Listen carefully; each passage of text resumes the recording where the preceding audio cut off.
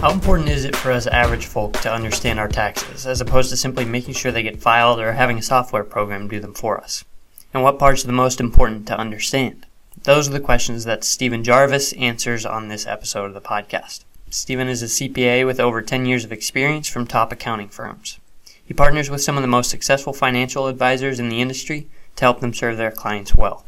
I'm your host, Landon Buteau, and this podcast is provided by Cleveland Street Mortgage in pursuit of our mission of helping people to cultivate wealth and property in submission to the Lord Jesus Christ.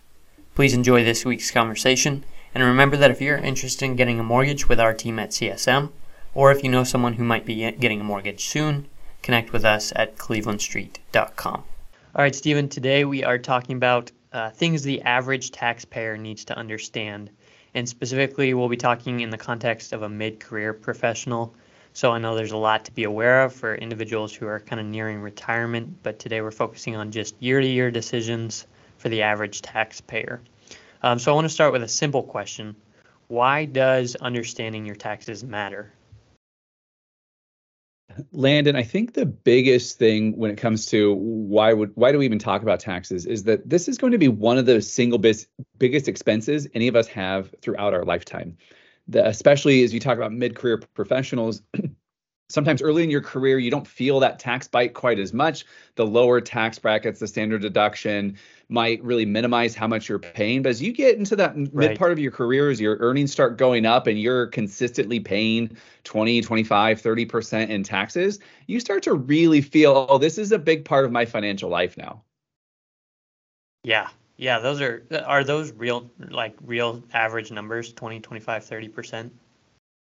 Yeah, depending on the type of professional we're talking to, we get hung up on what are the actual tax brackets. But since we have a progressive tax system, that whatever your marginal rate is, whatever you're going to pay in your next dollar of income, that's not your average. And so I work with people all the time who are in that somewhere in that 20 to 30% average federal tax rate. So that's just the federal side. Especially if you look at people in like California or New York, you could easily be paying 40 to 50% of your income to taxes. Wow. Yeah. Do you have any stories that kind of come to mind just in terms of illustrating this, the importance of being able to understand? So obviously, something that's that big of an expense for you, you should probably have a basic understanding of how it works, why it matters. Do you have any stories of or just concepts where that illustrate that understanding your taxes has made a difference for these people of being able to actually kind of navigate and manage it a little bit more? Yeah, thankfully, I have a lot of opportunities to work with people on tax planning, so I get to see this all the time. The first thing I start with is looking at a person's tax return with them and stopping on line 24. I promise there won't be a quiz later, but I highlight line 24 because this is the amount of your hard-earned money the IRS kept the last year. Because a lot of us get really disconnected from our tax bill because it gets withheld from our paychecks, and we don't really think about just how much we're giving up each year to taxes. And so taking a second and saying, wait, how much of my money did the IRS keep? Gives us a really good framework for understanding why it's important to make the small decisions that we can. Because a lot of times tax planning is about consistently making small decisions over time. This idea of small hinges swing big doors. I'm not your guy for setting up an account in the Cayman Islands and trying to dodge taxes. This is about understanding the choices available to us and making sure we get ahead over time. Yeah, so talk a little bit more about some of the most universal concepts. So I've heard you talk about line 24 before. What other concepts are just the basics that we need to be familiar with? Yeah, so for most people, I want to make sure that we're at least thinking about taxes twice a year, ideally more often, but I go with twice because everyone thinks about taxes when they file their tax return. And then we want to give ourselves at least one other time where we take a step back and can proactively say, okay, are my withholdings where I want them to be? Am I getting the refund or making the payment at tax time that I want to? Am I taking advantage of benefits? You mentioned mid-career professionals. Am I taking advantage of the benefits available to me, whether that's pre or after tax 401k contributions, so I have access to an HSA? Am I making sure that if I have income I'm generating that's outside of my W-2 employment, that I'm deducting any expenses related to that? But taking this minute to say what are the choices available to me, and am I doing something about it? Because some years there won't be a lot you can do, but at least annually, as life changes, as code changes, we need to say, am I still on track? Yeah. So I'm probably at one extreme end of the spectrum in I'm sure there's the average person understands kind of more than I do about your year-to-year taxes.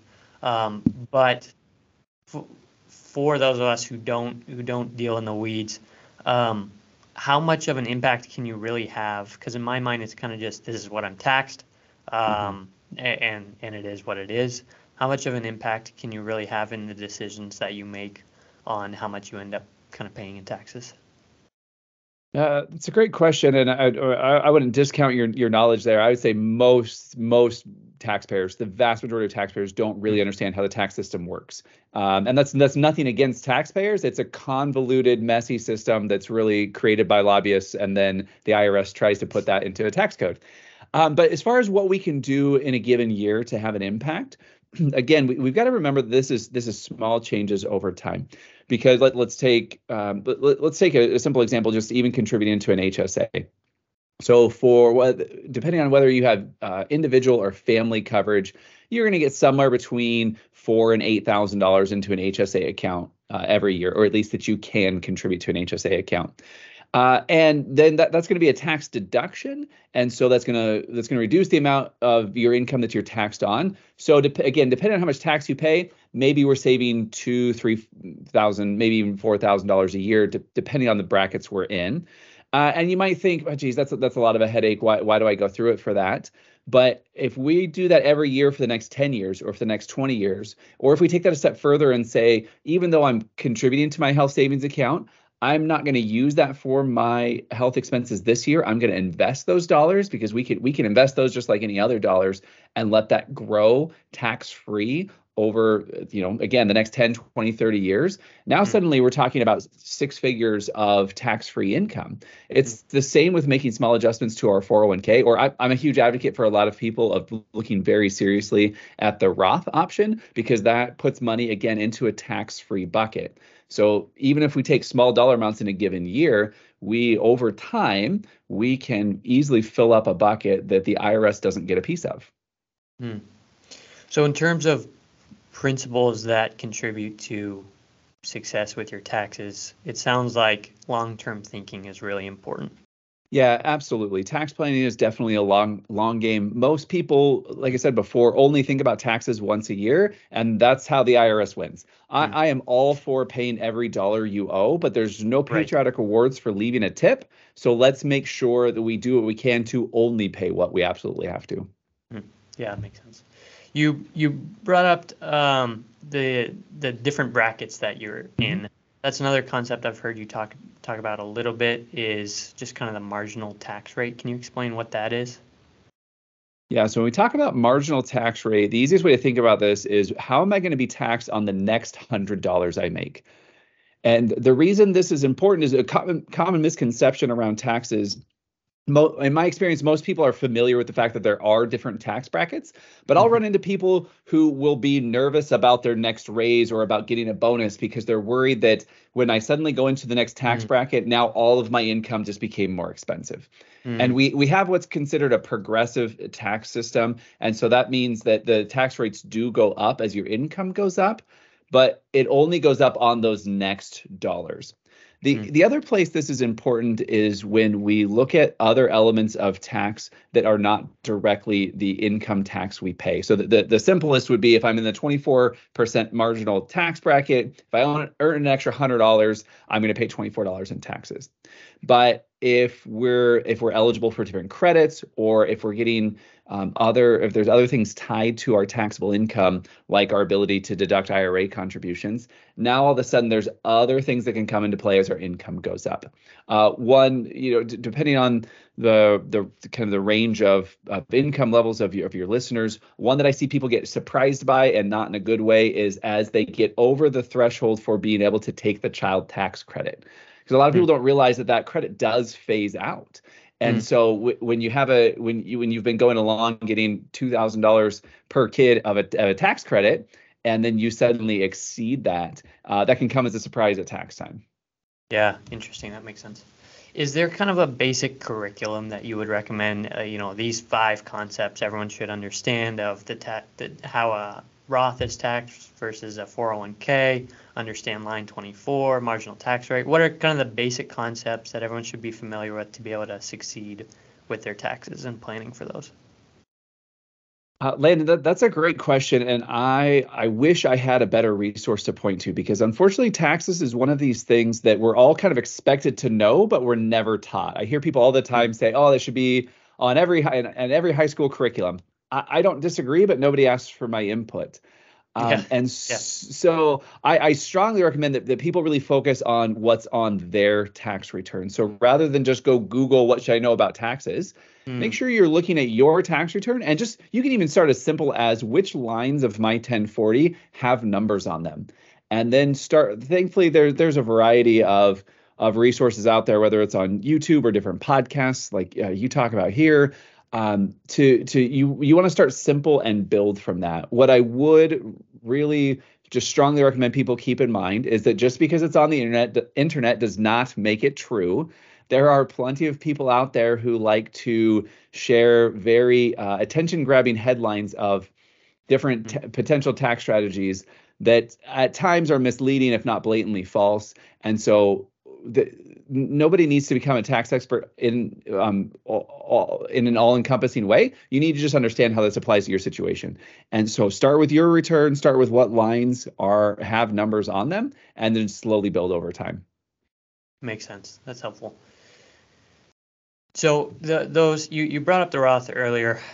Those seem like fairly common investments. You let me know if I'm wrong there, but either just kind of the Roth IRA direction, the 401k option, those seem like fairly common investments for people. Just like, yeah, this seems like a good decision. I should be doing one of these.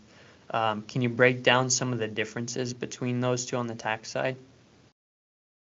Yeah, so when we talk about tax advantaged accounts, the most common discussion is around pre-tax versus after-tax, or traditional versus Roth. We're talking about the same thing there. And really what it comes down to is, do I want a tax benefit now, or do I want a tax benefit later?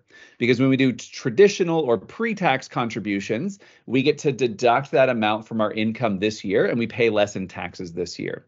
Which, when we're in our highest earning years, that can be a great advantage to be able to defer when we pay our taxes. The problem there is that at some point the IRS is going to say, okay, our patience has run out and we want our piece. And what adds to that problem is the fact that the tax code is written in pencil. Congress can change it anytime they want to. And we already know that tax rates are going to go up in 2026. And so by having large amounts in pre-tax or tax deferred accounts, we're essentially letting the IRS hold on to a variable rate mortgage on our investments, and they get to pick what the interest rate is.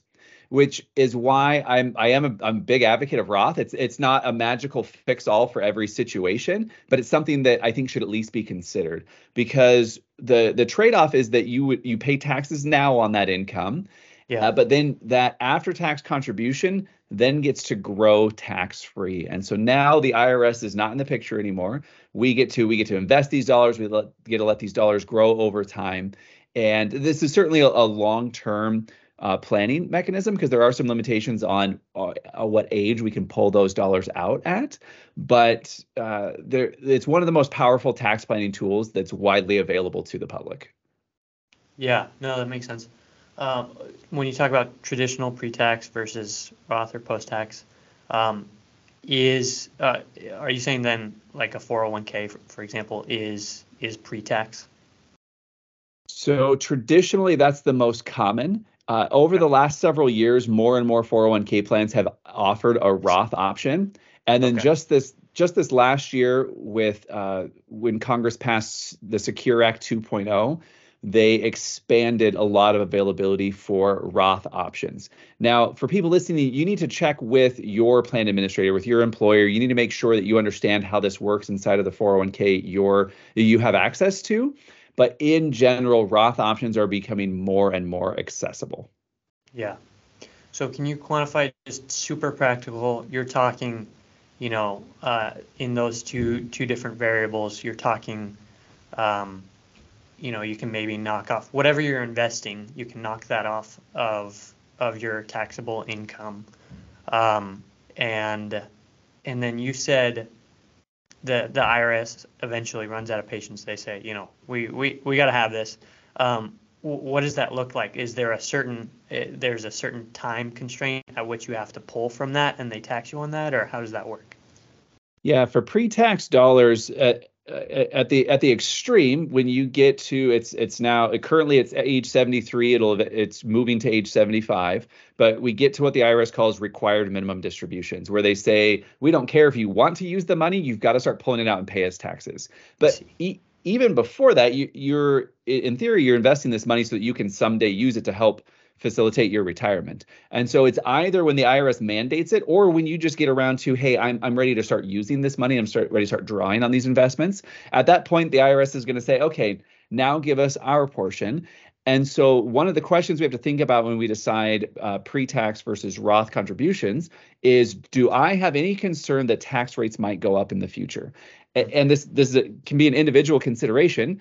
My crystal ball is just as broken as everyone else's. Sure. But when you look at the fact that tax rates are at historical lows, you look at other economic and political factors, and then even just at the individual level, depending on where people are at in their career, it's, if I expect to make more money in the future or have a higher income in the future, it's possible, even if tax rates don't change by law, that my tax rate will change as I have higher earnings in the future.